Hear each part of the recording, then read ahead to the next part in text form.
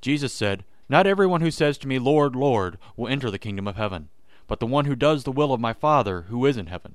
Matthew 7:21. A loving God wouldn't send anyone to hell. That's the classic American quasi-Christian understanding of the afterlife. A loving, grandfatherly God who cannot even think of sending someone to hell, much less create a place like that.